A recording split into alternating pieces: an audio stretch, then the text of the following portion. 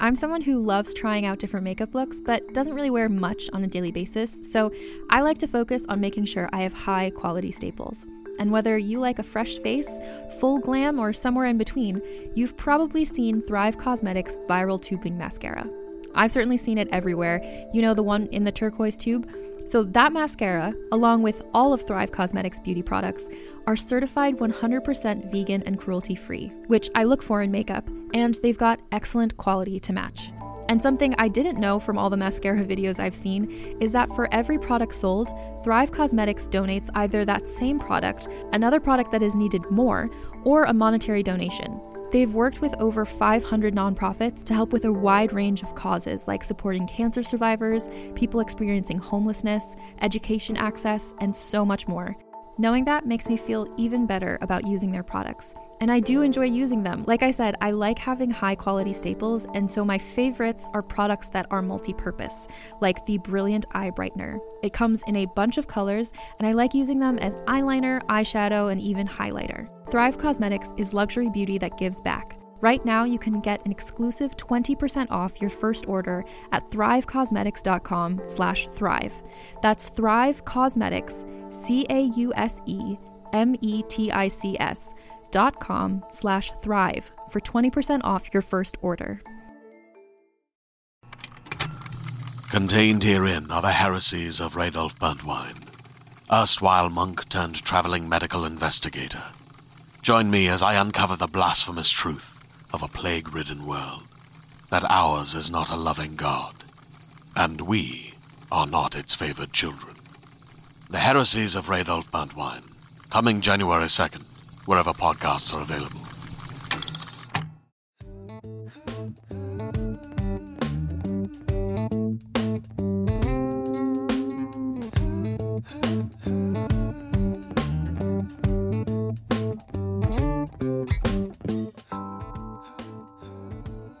Have you just ever needed a conversation with someone and you didn't even know it?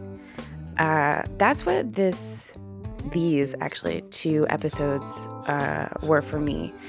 Yesterday, I sat down with Lindsay Goldwert, the author of Bow Down, Lessons from Dominatrix on How to Get Everything You Want.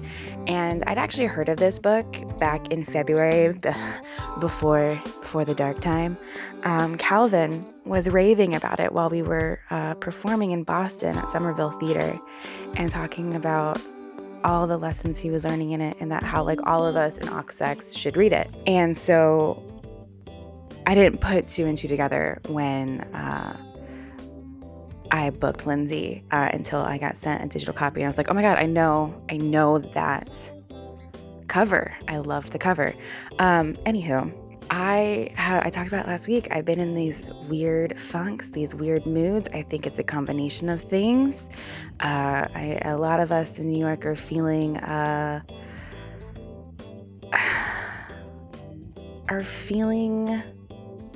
not good. You're watching the numbers go up. You're watching de Blasio and Cuomo make the same mistakes again. We are dangerously close to a second shutdown, which, it feels like the right move to save lives. And then how many more businesses will die because there's no one's helping them. It's been all put on us, the consumer, the constituent. Me and Lindsay talk about that a little bit too in the podcast. But basically, I've just been all over the place in my mind with COVID and myself, my body, my career, where I'm at. I'm 32. Do you feel like that's too old to be a creative in this world? And spoiler alert, it's not. And I have been learning that, but to talk to Lindsay about it was amazing. And so we talked for a little over an hour and a half. It's a great conversation. It gave me just so much clarity, I feel like, and really just helped a lot. And I hope it helps you too, wherever you are in this weird moment in between these holidays where we're just missing normalcy even more. And I mean by normalcy of just going home for the holidays, seeing our family, the stress that comes with that, it's gone, it's missing, and just all this shit. So yeah, I think you're really gonna like these next 2 episodes. I'm not gonna give like a book report summary of what we talk about. I just think it's really good, and I want you to remember her book, Bow Down: Lessons from Dominatrix, on how to get everything you want. And you can follow her at Lindsay Goldwert, Lindsay spelled with an A, _ Goldwert, GOLDWERT, for all quality content. And I hope you enjoy. I'll see you on the other side.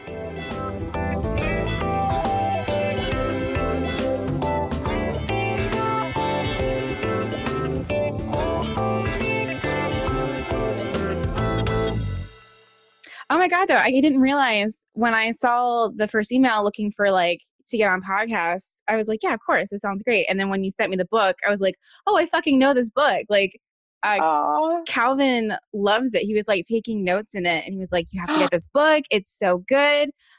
Carolina Teresa, I think, was like Googling it to buy that night. This was way back. This was like end of February, right before like shit hit the fan for everyone. Yes. We didn't know what was coming, but yeah, I was gonna buy it, and then like I didn't have a job, and I was like, no. No. Well, if you want a hard copy, I'm happy to send it.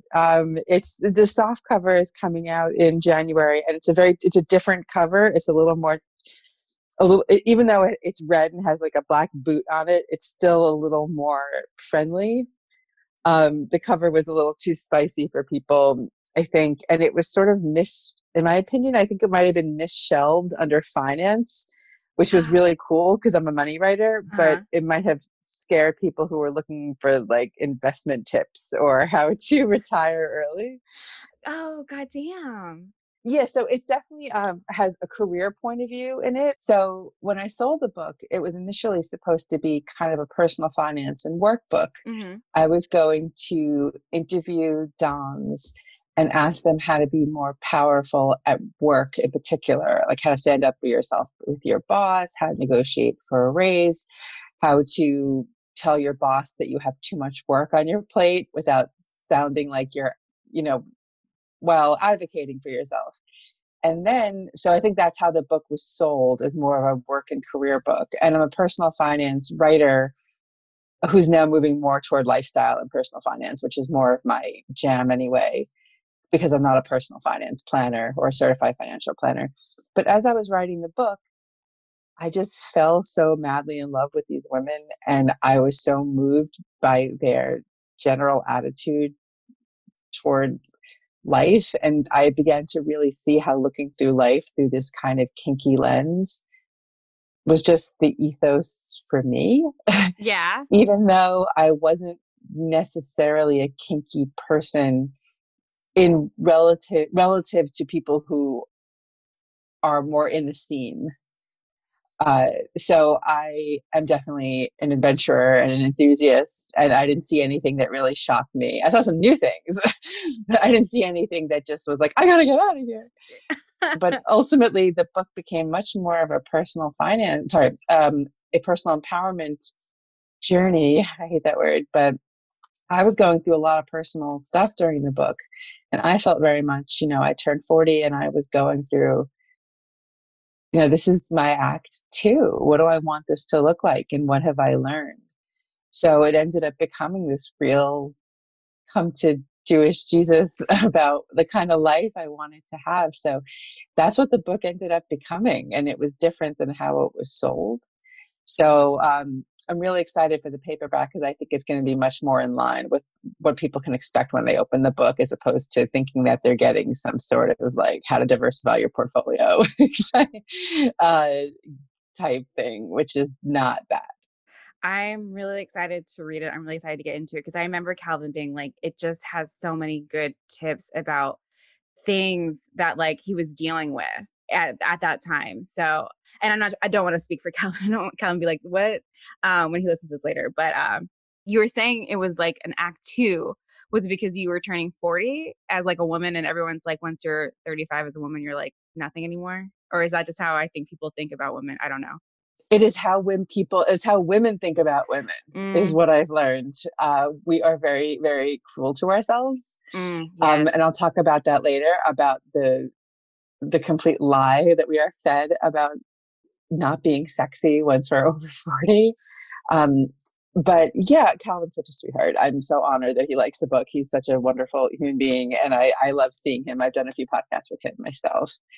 But yeah, it's the idea of an act two was I am kind of a late bloomer, and I spent a lot of my time, I don't think, ages 0 to 20 or just sort of your wah. It's like your preamble. It doesn't really count, and then in my opinion, like, your 20 to 40 is like, you're starting your career, you're starting out dating, seriously dating and having relationships. You're starting to figure out how to be an adult and take care of yourself. And you make a lot of, your young mistakes. And I felt that I was a late bloomer in many ways because from 20 to 35, I would say, I was sort of I was on the path that I laid out for myself when I was 20. And I began to realize that it was not necessarily the right path. And I needed so much time to kind of forgive myself and to understand that I wasn't a failure for having stayed on the not wrong path, but stayed on not quite the right path for me.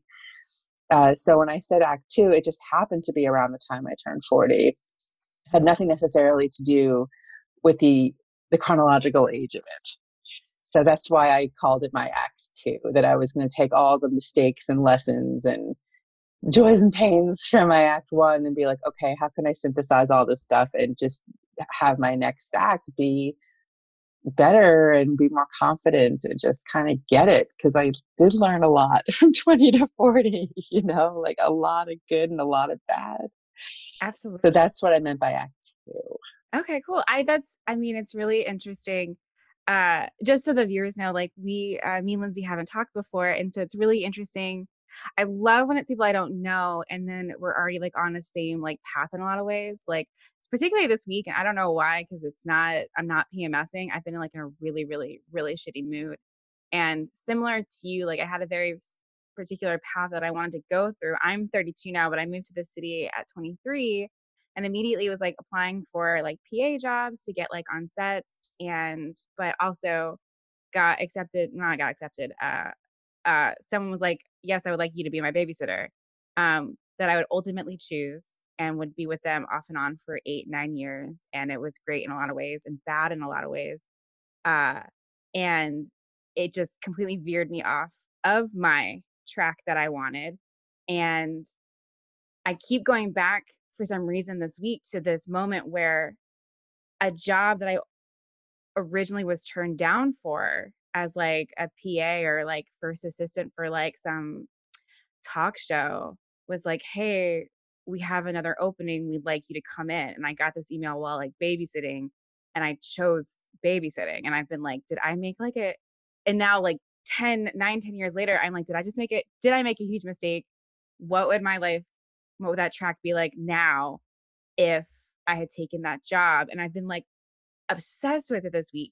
And I don't know why. I haven't thought about that email in like years, but I don't know if it's because like now I'm job searching again in the pandemic and I'm trying to like get on a new track. And then it's like, oh, but you're 32 and you want to have kids in the next like couple of years, because once you hit 35, it's a geriatric pregnancy and it gets much harder. And it's just like all these things came out of nowhere. So I love this like act two. And I love this. Yes. Oh my God. I am like totally here to be your Aunt Lindsay right now because I just want to make you feel better about a few things. First of all, I have a lot of things that I could have done in my 20s that I chose not to do. And some of them ended up being a wah, and some of them ended up being a like, oh, thank God I didn't do that. Mm-hmm. So my career sounds, it sounds very good on paper, but I was deeply unhappy. So that's the only way to describe it. So I went to journalism school and I wanted to work for women's magazines. And then as soon as I started doing that, I not only realized that magazines were no longer going to be a thing in 10 years, and there were going to be a lot of layoffs and it was going to be really hard. I also realized I wasn't a fit for magazines. As much as I loved women's magazines growing up, and that was all I wanted to do, I met all my friends there, but I just didn't have that. I didn't have that sort of like I can't explain it. Like I worked at Redbook and I worked at Glamour, and I didn't really fit in at either one. Even though I met very good friends there, I just didn't have the temperament and I didn't have the sensibility. I'm just too much of a dark person. I'm just too much of a, I used to be a real hater, but now I'm more of a skeptic. So I was really confused, like what's wrong with me? Why don't I fit in? And I hopped from news job to news job, and I was infinitely unhappier at each job. But stayed in touch with people. So by the time I turned 35, and I was agonizing over whether or not to have children, I got married when I was 32. I just had to. So it's funny. Like I quit doing stand up when I was 20. I did stand up for like a few months when I was 22, and I always regretted quitting. I always regretted it. And I was like, I'm 35. Who's going to want to hear some like old person do comedy? You know. And We then are one so day, cruel to each other. Sorry. you have Go no on. idea. And then one day I just like woke up and I said to my husband, I said, you know what? I am not sure if I want to have kids. I'm beating myself up for so many years for not knowing. And I've just come to the conclusion that I just don't know. And I'm not going to make a decision. I'm going to get my IUD and I'm just going to think about it in 6 months. Let's just check in 6 months. And he said, okay. Because he was on the fence too. And then I said, but if we're not going to have kids, I have to have a life of adventure, and I'm going to go start doing stand-up comedy again. And I just got up and I went over to the Creek in the Cave, RIP, which was the hardest mic to do ever. And I got up and I just like babbled about my family for 5 minutes, and I was just back, you know. And it turned out that 35, like nobody cares. Audiences after a while, you know, can only handle so many Tinder jokes. After a while, they really want some work and marriage jokes, you know. So I always had a little bit of a place on lineups, even if I certainly wasn't a star by any stretch.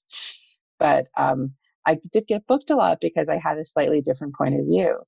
So I was glad that I did it in my mid 30s, and that was the kickstart really of my act too, because I started to just have like, I just cried all the time, like, who am I?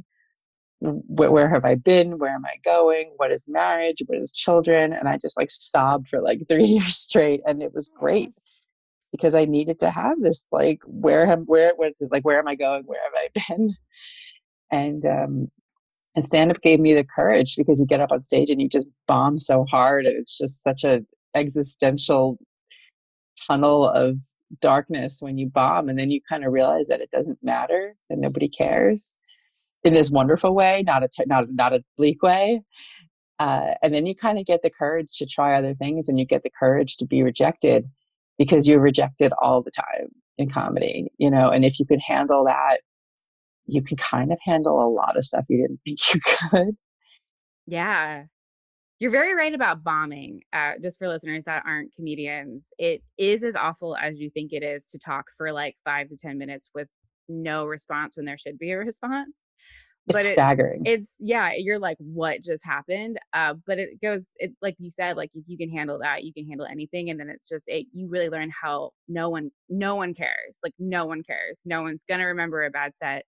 A lot of times you don't even remember the bad sets. Like I don't remember my bad sets that well, except like maybe 3 out of like hundreds or like thousands of sets. There's like 3 that I'm like, ooh. Yeah. But it's just, no, this is it's so interesting. I love when this happens. I love when it's just like, I needed to talk to someone like you today and didn't realize it. Yeah, I think I did too. I needed to remind myself a little bit, because I hear you. I have PMS and I'm having kind of a tough week. So it's good for me to remind myself that I'm not like a human trash bag. Not at all. When were you at Redbook? Because I freelanced for Redbook for a hot second right before they like imploded. Oh Lord. It was my first full-time job. So gosh, I don't even know, 2003-ish. And I was there for, I think, 2 years. And again, I kind of realized that I loved all my coworkers at every job. Any success I had, not any success, I shouldn't say that, but a lot of the success I've had in my life has been because I've kept in touch with people I've worked with. So I always struggled with bosses. I always thought I was such a failure because I just didn't know what they wanted. I just didn't know how to deal with authority. And I thought that people who struggled with authority were like rebels, you know, like rebels without a cause, you know. I just think it's part of my personality that I just needs a certain something. And a lot of bosses I just really struggle with it. So I took a lot of my difficulty at jobs as personal failures. I wanted to want to be this perfect news person and this perfect women's magazine person and this perfect, but I was never, because I wasn't a fit. And my bosses wanted something for me that I couldn't give because maybe I didn't want to give it. Maybe I didn't want to be there, even though I told myself I wanted to be there. But the other thing I just wanted to say about the whole geriatric pregnancy thing, because that's the other thing about women's magazines that turned me off, was like, I feel like it kind of scares women a lot into thinking certain things about themselves and what their limitations are. And I just want to let you know that all my friends had their kids after 35. And I know that there are certain like higher risk things, whatever. And I get that, that, there's just certain higher risk things, but all my friends, I would say maybe 3 of my friends had their kids before the age of 35. So I think that the geriatric pregnancy thing is a medical thing. It's not like a you're old thing. And I think women, we only read stories about trauma, which is important to talk about, but about bad things. And so many people have pregnancies that just go fine. And their kids are born like regular dumb old kids, so who are just like healthy and just regular terrors, as opposed to, I had this terrible thing happen, which is so awful. And it is important to talk about miscarriages. And it is so, so important to talk about that. And it is so important to talk about IVF and to talk about Clomid and all these things that we're not supposed to talk about. It's so important for men to talk about vasectomies, which they never do. Never do. And I have guy friends who have, and I'm like, why aren't you telling everybody? They're like, why would I tell everybody? Like, who would I tell? But it's like, that's such a wonderful thing to do for a committed relationship, because now you're the woman who has, has birthed your children, doesn't have to take birth control, and doesn't have to get like an IUD, doesn't have to like take the pill anymore. Like, you can literally make such an impact in this, in your wife's health. And you can also have, you can also know, like, thank God, no more fucking kids, Yeah. Cause even like getting your tubes tied as a woman is a very invasive and very painful operation. I'm not even sure it's called, if it is operation, but it's just like what they do. It's serious. And like that's come up with me and my fiance, and it was like a touchy subject for him. And I was kind of surprised.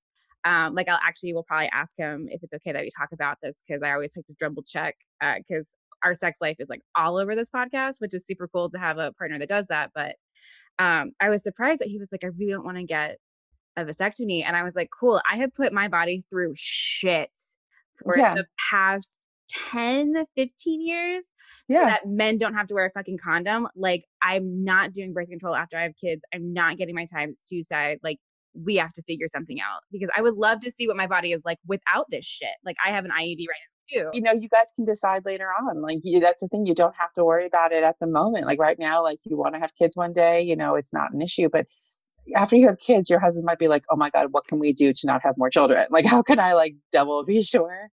I have an IUD, and I've been really lucky with it. It's been not only, it's been so amazing for me that I actually don't mind having one. I think the soupçon of hormone that's in there is actually pretty good for me. So, because I have a Mirena, I'm actually getting mine replaced on Monday, which is a whole other topic I'm happy to talk about. But yeah, like I asked, but a lot of men will do it, and they just don't know anything about it. They think they're getting their balls cut off, but someone wrote a really long, great article. I think it was I don't know if it was in GQ or Mel. They just like literally explained step by step what it was like to get a vasectomy, and like what parts of it hurt, what parts of it were no big deal, what they talked about. And it was such a wonderful piece, because like it doesn't feel fantastic, but they get over it and they get some sort of insight into what it's like to be a woman for like a week and a half, and I think that's important to build empathy. And then you could just come all over you want, come everywhere, and you don't have to worry about having kids, which is like having a kid when you don't want to get pregnant is, that's a both members of a couple thing, it's not just on the lady. Yeah. And I'm real lucky that that the Mirena has worked for me in a fantastic way. So I does not come up that it hasn't been an issue. But if it was, I would say something. It's no fair, and Oh yeah. Well, same. So I am Marina too, and I have to admit, I'm on year 4. I'm on year 4. I have to get it replaced next year. It has been great. I gained like a little weight, but otherwise, like my PMS got way better.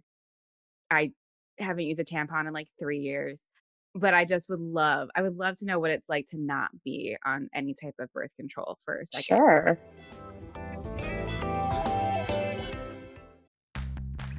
Are you ready to shop?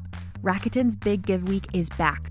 Get 15% back at hundreds of stores, and it's all happening this week, May 6th to May 13th. It's the perfect time to shop for everything on your list for spring and summer, like clothing, outdoor gear, and travel. I know I'm using this week to stock up on some warmer weather essentials at Ray-Ban and Ulta, and I love that Rakuten even helps me save on travel at sites like Hotels.com. Rakuten really is the best way to shop, and you can save even more by stacking cash back on top of deals.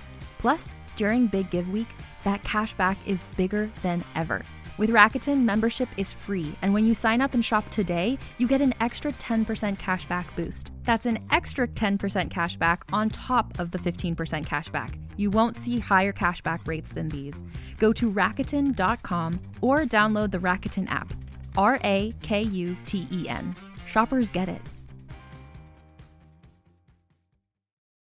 Hey there, it's Rachel Ballinger, and I am thrilled to invite you to Rachel Uncensored, my podcast where I get real with my friends and celebrity guests, where we talk about all sorts of topics. From personal stories to hot-button issues, we cover it all. New episodes drop every Wednesday, so make sure you tune in on Apple Podcasts, Spotify, or wherever you listen to podcasts. Trust me, you won't want to miss out on the fun and candid conversations we have here on Rachel Uncensored.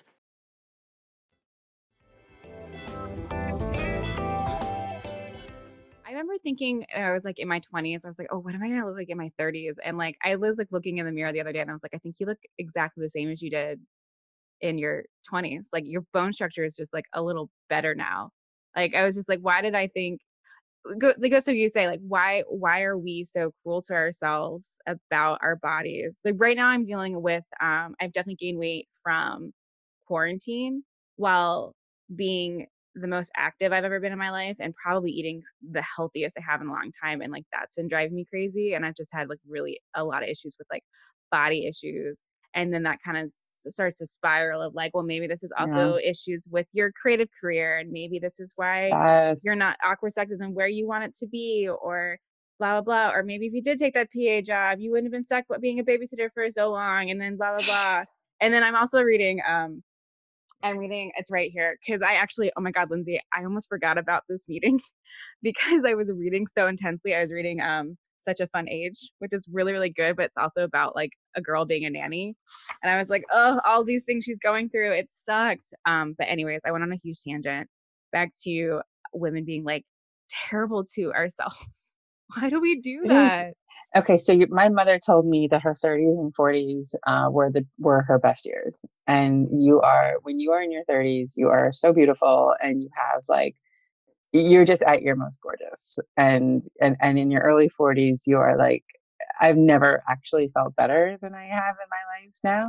Okay, and now I'm like I'm a little over 40 now, and I think not at this moment, during COVID. I mean, if anyone feels super beautiful, they're like prescribe me what they're on, but I think that, in writing the book, and not that you should care what men think, but it is all a lie.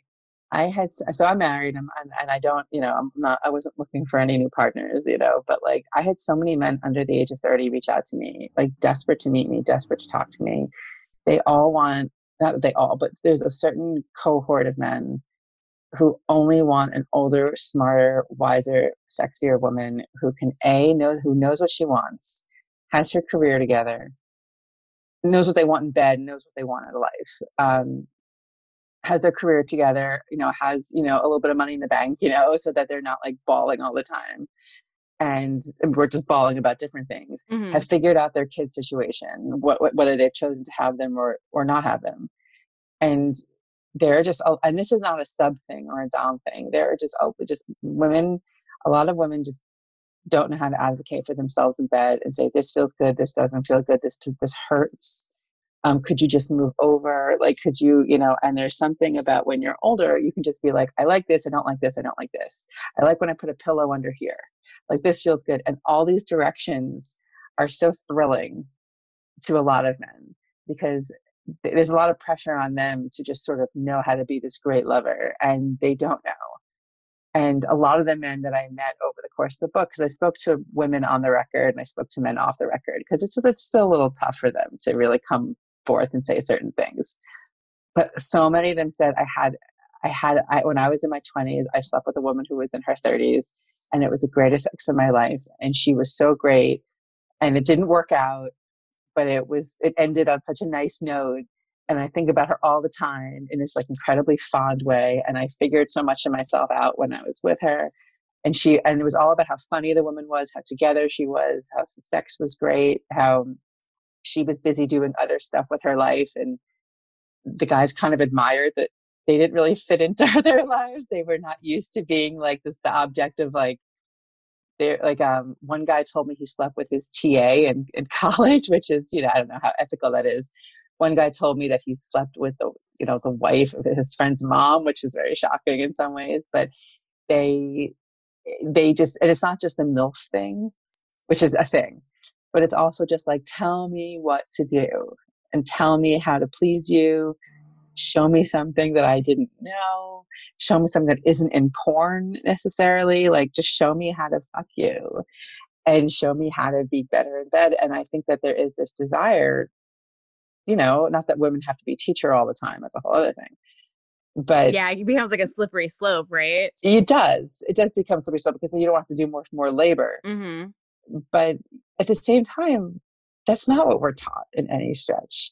That's not what we're taught, that when you're in your 40s and so I have friends who are divorced now and they're on Tinder and on the apps, and so many men under the age of 40 are getting in touch with them and they're so confused by it. They're like, oh no, they're just fuckboys or this, that. I'm like, I don't know. Like, first of all, give yourself a chance to have a good time. Like maybe you do need like a little distraction, not for nothing after what you've been through. Maybe you don't need a boyfriend right now. Maybe you just need a boy friend. And, people get tired of people their own age. A lot of people like why, if women sometimes like an older guy who has their shit together, why wouldn't a guy want an older woman? And I think that's such a fucking lie. And that's a lie that's told from us from like, the beauty community, and the whole anti-aging community, I mean, yeah, we should all exfoliate. It's good for you. But it's all such a lie.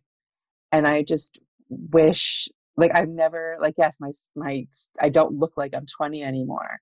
I still get looks, I still get checked out. I got picked up I must have been like 23. I got totally picked up by this kid who just got up the nerve to come up to me and just say, I gotta ask, like, can I buy you a cup of coffee? And I was like, and the old me would have been like, oh my God, no. But I was like, thank you. I'm like, I'm married, you can buy me a cup of coffee, but he was interested in asking me out on a date. I said, but thank you for asking. I'm very flattered. I said, but I am married, so I can't. I just can only accept a cup of coffee. You're like, obviously, we can't go any further. Yes, I said, I will accept your cup of coffee, but I am married. And he saw my ring, and he was like, oh no, I'm so sorry. And I'm like, don't be sorry. You made my day. Yeah. But it was. But it's all a lie that men are men. Like, it's just you just have to just walk forward with this sense of confidence, and just people just think if you think you're good looking, people think you're good looking, and if you walk with good posture, people think you have confidence, and sometimes you have to fake it till you make it in some ways. But it is a lie. It is a total lie that women are not hot after 35. It like makes me want to vomit. I think about how much I wasted my 30s with low self-esteem, wasted my 20s. Thinking I was nothing special. It is just, sometimes I want to just shake these women and just be like, you do not know how hot you are. Like, and you will still continue to be hot. Trust me. You can be hot into your like fucking 80s, like if you want to be. Yeah. Actually, you saying that reminds me of one of my friends. Her mom is 87. She's older. She's also in her 40s. And I found out her age yesterday, actually. I was like, your mom is 87. I was like, she looks like she's 60. And because she looks amazing. And my friend was like, oh yeah, you should tell her that one day because she thinks she looks terrible. And I was just like, oh my God, like, does this never end? does this never fucking It end? is harder to get older. And my mother is like my beauty guru, and I'm always telling her how beautiful she is and trying to copy her skincare routine.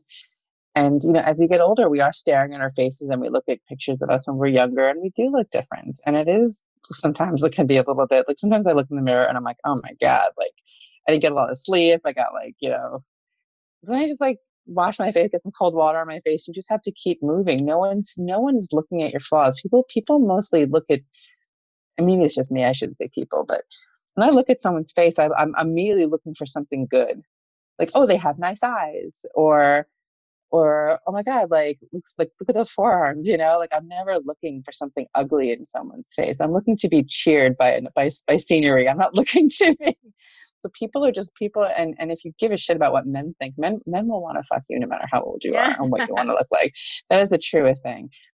So if you're worried about wanting to be attractive to men, don't worry so much. Trust me, you look fine. Oh, thank you. Yes, yeah. I mean the royal you, the general you. Oh, okay, I was like, thank you. I put up. Yeah, well, you look more than fine.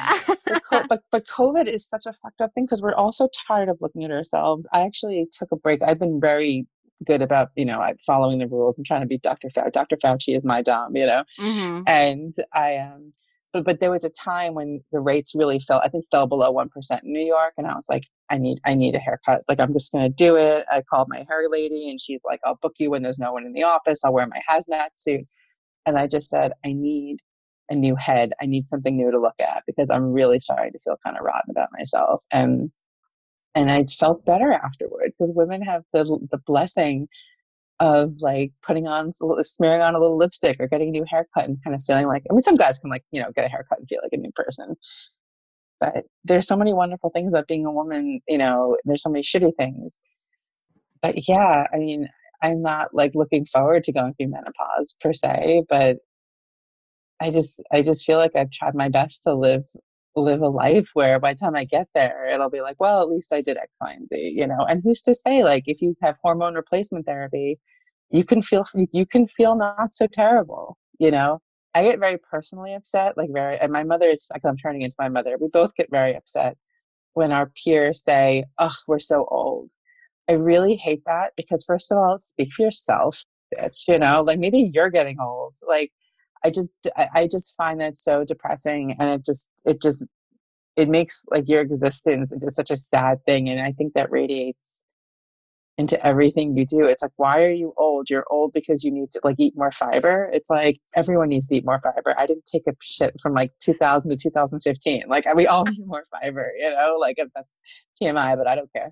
Oh no, don't worry. I have another show called Awkward Poop, so I love jokes. So I mean, I wrote a whole story I've written 2 stories about pooping at work. So it's my favorite topic as well. Another thing that women aren't allowed to do is take a dump at work, which to me is like, you cannot, there cannot be equality of the workplace unless you can take a shit at work. But that's my other screen. But yeah, it's like, well, why do you feel that way? Because you have to like, you think you need Botox? Do you feel that way because you don't know what the kids are listening to these days? Like, why do you feel that way? And just like, it's just really, or like, do you have kids and your kids are getting older? Just like really examine why you feel that way. Because if you're 40 or 35 and you feel like you're getting old, like what, like wait till your rest of your life. And Nora Ephron said something really funny about, don't, the face you hated in your 40s is the face you'll long for in your 60s. And I think that's just, I think about that a lot. Whenever I look in the mirror and I'm like, I think I look fine. And when I'm in my 60s, I might think of I'll be like looking at myself in my 20s being like, what was her problem? And when I'm 60, whatever, like 65 or 62, I want to look at, I don't want to be like, what was I thinking in my 40s when I thought I was such a hag, And I don't think I'm a hag. I think I'm fine. But that's the pattern that I want to really break too. And I think a lot of people want to break is this idea of like what Nora Ephron said, like, I don't want to not like where I am now. Like, I don't want to look back and be like, oh, you should have liked that. I want to be able to be there now. And obviously that's easier said than done because of just like everything around us being consumed by all these different pictures and peoples and Instagrams and TikToks and these like, my favorite are like the fucking like 17-year-old TikTok celebrities where they look like they're 12 and they're like 18 and you're just like, I can't do any of this anymore. But I just don't want that anymore. I don't want, I get sad when I think about how fat I thought I was when I was like 19, Oh, 20.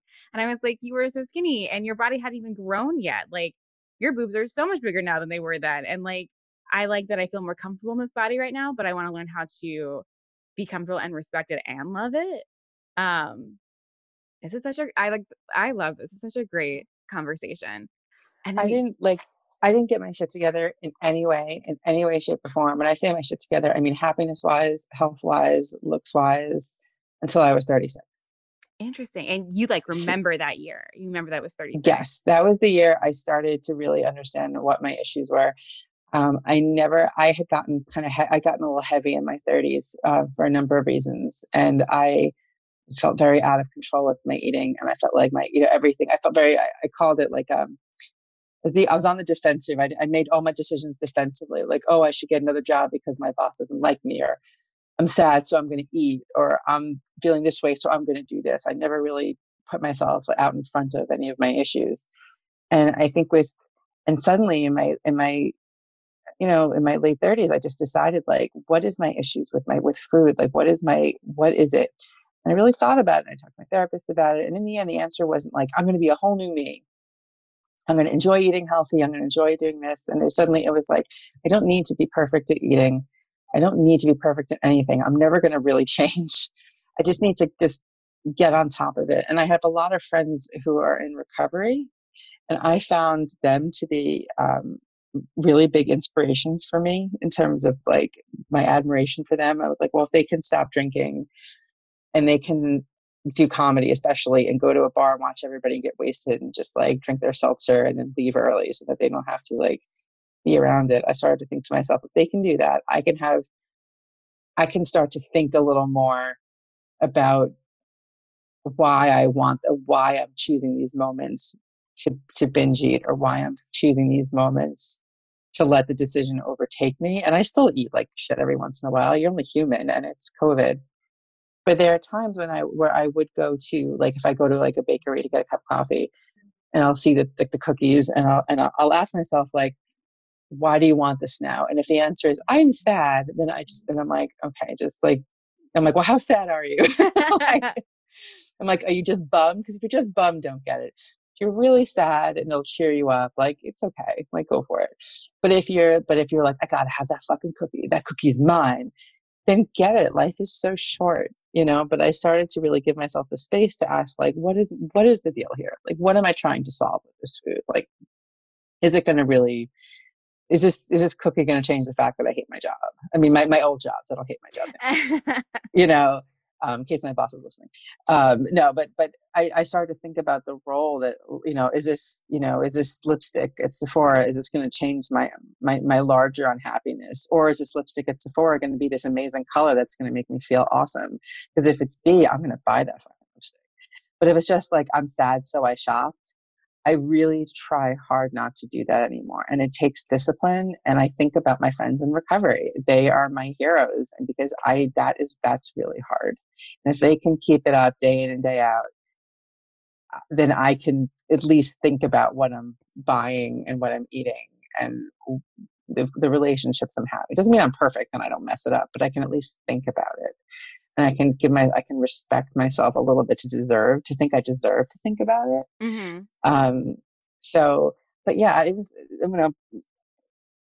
do my life was just a snowballing, sad sack until I was 36. And then when I decided I wasn't ready to have children, I didn't want to have kids.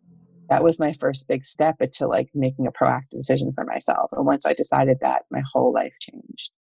And I said, well, that's a big decision. That's really interesting that you worded that way too. Cause like, so to go back into like your 30s and versus your 20s, I love my 20s. My 20s were amazing and they were raw, and there were so many tears and there were so many good highs and so many good lows. Not that much. I mean, that's actually not true. There was a lot of like growth in my career and things that I did myself, because I also don't like bosses or authority.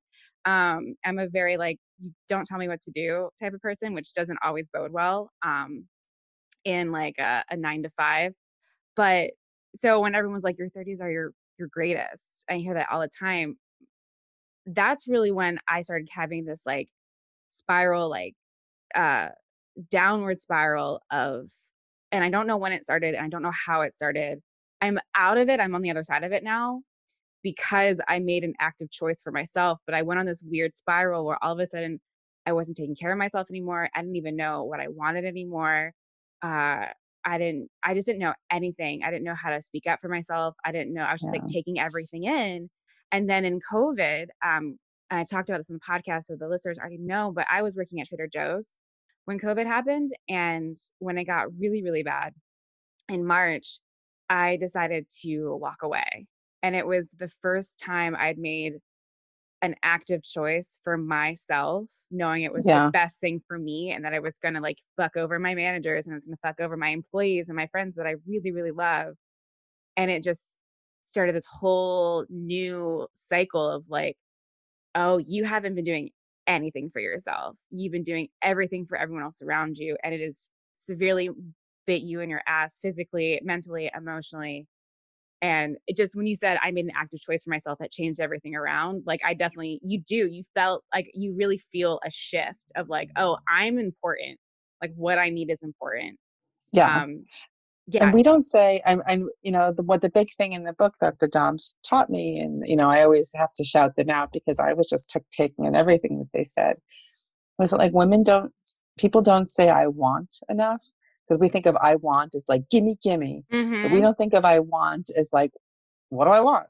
You know, like like just in the most basic terms, because there's what do I need and what do I want, you know, and you know, we're so afraid of being bitchy or being greedy or being ambitious, Or like hurting you know, someone's feelings or making someone's life hurting a little someone's bit harder. hurting someone's feelings, you know, and I'm such a nice person. I love, like, I'm such an empathetic person. Like empathy is, and kindness is the key to life, in my opinion. But saying I want can mean anything. And it can mean like it could mean like I can't work at this job because I don't want to get COVID. You know, I mean, Mm-hmm. people don't really know, and you know, obviously, like how horrible it was for all of us in February and March and April. Like I'll never get over in some ways. And I was in New York during 9/11, and March in New York felt like 9/11 to me. My two friends in the hospital. You know, a lot of my friends had COVID. You know, I was just Ooh. so worried. I would go to the supermarket and all the old people would be coughing and I cried all the day. I would stay up all night and listen to sirens. And, you know, taking care of yourself it just seems so greedy to people. And then you look around and you just see how disgusting and truly selfish humanity can be. It's like, can you imagine being like, I'm such a bad person for quitting my job at Trader Joe's, which has me in contact with so many people. And I could have sickened my partner. I could have sickened my neighbors. And then there's people out who are like going to orgies and, and going dancing, and they don't think they're selfish at all. So selfish is relative. And my early 30s were fucking horrible. You know, and so the whole thing about it's your best decade, it's a lie. Every year is different. My early 30s were horrible. My later 30s were difficult, but they were way better. And so far, my early 40s, even COVID, has been a whole other universe. And I think that my only advice is just like don't listen to any advice except for you know, just like all this, like all like this umbrella, like your 30s are your best years, you know, your 40s are your best years, your 20s are the time when this. It's just people like me writing those articles, and we're, you know, and like they're just regular dumbasses who are just writing all these advice articles. They don't really know what they're talking about. And the best advice is gives you space to be. The best advice is, I don't know, like, what do you think? That's the only good advice to have. And then there's concrete advice, like, you know, like you put money away for retirement if you can, whatever. Like there's certain advice that's kind of hard advice that someone can give you, you know, like you should definitely pay your taxes on time so you don't have to, you know, pay interest. And there's some good advice out there. When it comes to how to live your life, there is no advice. The advice is, you know, listen to your friends and be inspired by the stuff you read. But ultimately, like, only you know what's best for yourself, and you have to have faith. That, and I love that you say that too, because when I got out of like my like downward spiral of my early 30s, and I'm still in my early 30s. I'm 32. I think I already said that, I can't remember. Was I realized that I was listening to everyone else but myself too. And like you said, like don't listen to people's advice. it's also really important to realize, for me, I had to realize that like these people really did have their best interests at heart. Like they truly did, and they truly were trying to help me. But like you said, only you know what you really need. And it's being willing to say that. And another thing that I've actually been doing specifically in COVID has been saying to myself, like, what do I want in my head? Like, even if it's something as simple as like my fiance being like, what do you want to get for dinner? And I'm like, I don't care. I stop and I'm like, what do you want? What do you want to order Thai or do you want to order sushi? Like, what do you want? Like actually starting to say out loud what I want. And or just what don't you want? Sometimes like even that's just my husband will be like, what do you want to order? And I'm like, here's what I don't want, because that actually helps you get to a decision faster. I don't know what I want. I don't know what I want either. Everything tastes the same. I'm in hell. But I'll be like, I don't want pizza. I don't want a burrito. Like, and he's like, okay, so we're gonna get this or this. And I'm like, okay, well, you pick. And then, like, we get there. So even saying what you don't want will help you. I also love that picking what to order for dinner is such a universal, like, unhappy topic for couples. Like we've like fought over it. It's just like make a choice, make a decision, and then all my friends have been like, yeah, that's when we fight. Like it's just a thing. So I love that you guys do that too, because that's what we'll do. I'll be like, I either want a burger, pizza, or I can eat like a burrito. Those are the choices. And then same thing, like you just slowly get down to like like a spot. But it's not a metaphor for yourself. Don't be like, and then I realized that the fact I couldn't figure out dinner was really what was like, it's not a metaphor for you. It's just the fact that nobody knows what they want for dinner because we're all tired at the end of the day and everything tastes the same. Choices are really hard to make, especially when you're exhausted, and then especially when you're exhausted in a pandemic.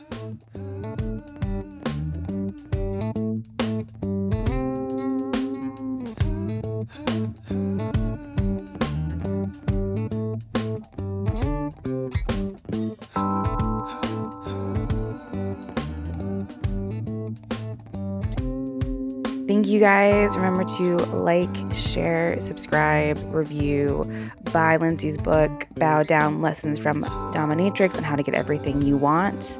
That's just half the convo. I will talk to you. You will hear more next hump day. Wash your hands, wear your mask. I'll see you guys next week.